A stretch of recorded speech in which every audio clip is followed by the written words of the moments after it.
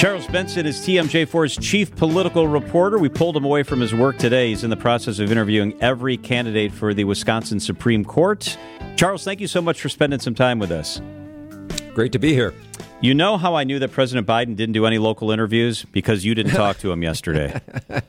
Well, I was hoping. Yeah, we did put in a request. He did do a big interview. He sat down with Judy Woodruff with PBS, so I think that was his big interview for the day. But it was an interesting visit. You know, he makes his first stop after the State of the Union speech, comes to Wisconsin, goes to Madison, Wisconsin. And I think what's interesting, if you look at the speech and you look at his message from yesterday, he's really trying to appeal to the middle class and to middle America. One of the things I noticed he talked about with Judy Woodruff, saying that the party has started to take for granted the ordinary blue-collar worker. And a lot in his message was around infrastructure and trying to create these jobs through the infrastructure law that was passed, $1 trillion there. And, you know, these job opportunities, by the way, that he says will go to union and trade skill workers, but they're not college-educated jobs. And he thinks a lot more jobs around manufacturing and other opportunities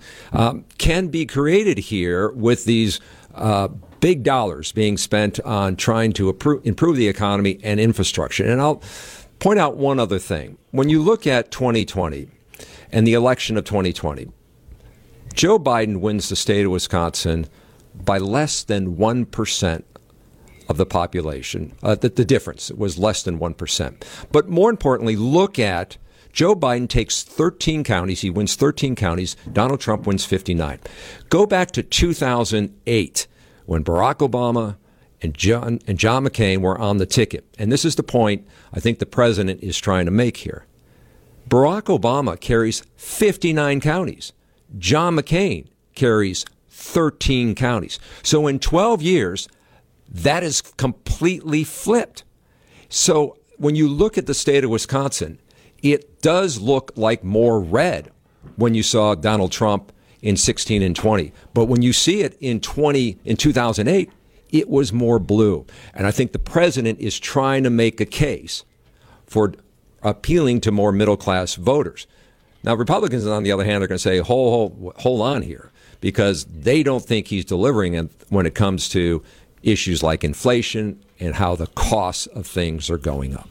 So, Charles, you're familiar with the national electoral map and pathways to winning the presidency when it comes to that map. Is Wisconsin more important to Republicans or Democrats when it comes to who needs it more in their W column? I would say it's more important to Republicans just when you look at the math over the last 40 or 50 years. You know, it was only Donald Trump in 2016 who turned the state red for the first time since Ronald Reagan in the middle 1980s. Yet Republicans were still able to win the White House over time. Now it looks like a must-win state for a Republican to get into the White House. Not so much as a Democrat. But I go back to this messaging and sort of, Joe Biden's roots, Pennsylvania, and he sees the middle class. He sees union jobs. He sees manufacturing. And not that Donald Trump didn't either. I mean, he saw that as a big issue. So I think he's trying to bring the party around more, and Wisconsin is an example for him. He knows the two biggest blue counties here are Dane County and Milwaukee County, but he knows there's this big space out there in places like Middle America and Wisconsin that aren't voting Republican right now, and I think he's concerned about that. States are looking to move up their primary dates, Charles. There's a battle going on right now. Will New Hampshire and Iowa still be at the top or not? Wisconsin's primary for the presidency sits in April. Is that a good spot to sit? Is that early enough to be relevant? That's a good question, to be relevant. I don't think anybody sews up the process, has it nailed down, no chance. I mean, you look at in 2016, I'll go back to 2016, it was still an April primary, and McCain and, no, not McCain, when Trump and Ted Cruz and the former Ohio governor, who escapes me now, there were 3 candidates that were still running in 2016. The race had not closed. And Ted Cruz actually wins in Wisconsin and gives him this opportunity maybe to carry it all the way through the convention. So April is still in play. We've had it in February before in 2008 when Barack Obama was on the ticket, Hillary Clinton as well. So I've seen it both ways, and I don't know. Everybody wants to be the first, but I still think we become significant given what it could mean in the November election. Charles, as I mentioned, you're speaking to the candidates for the Supreme Court. This is pretty heated, even amongst the, and I use air quotes, conservative candidates. This is interesting. Yeah, and our interviews, though, are really more about them and where they stand. How are they going to navigate this politically divided state and country that we live in? We know there are 2 conservatives, 2 liberals. So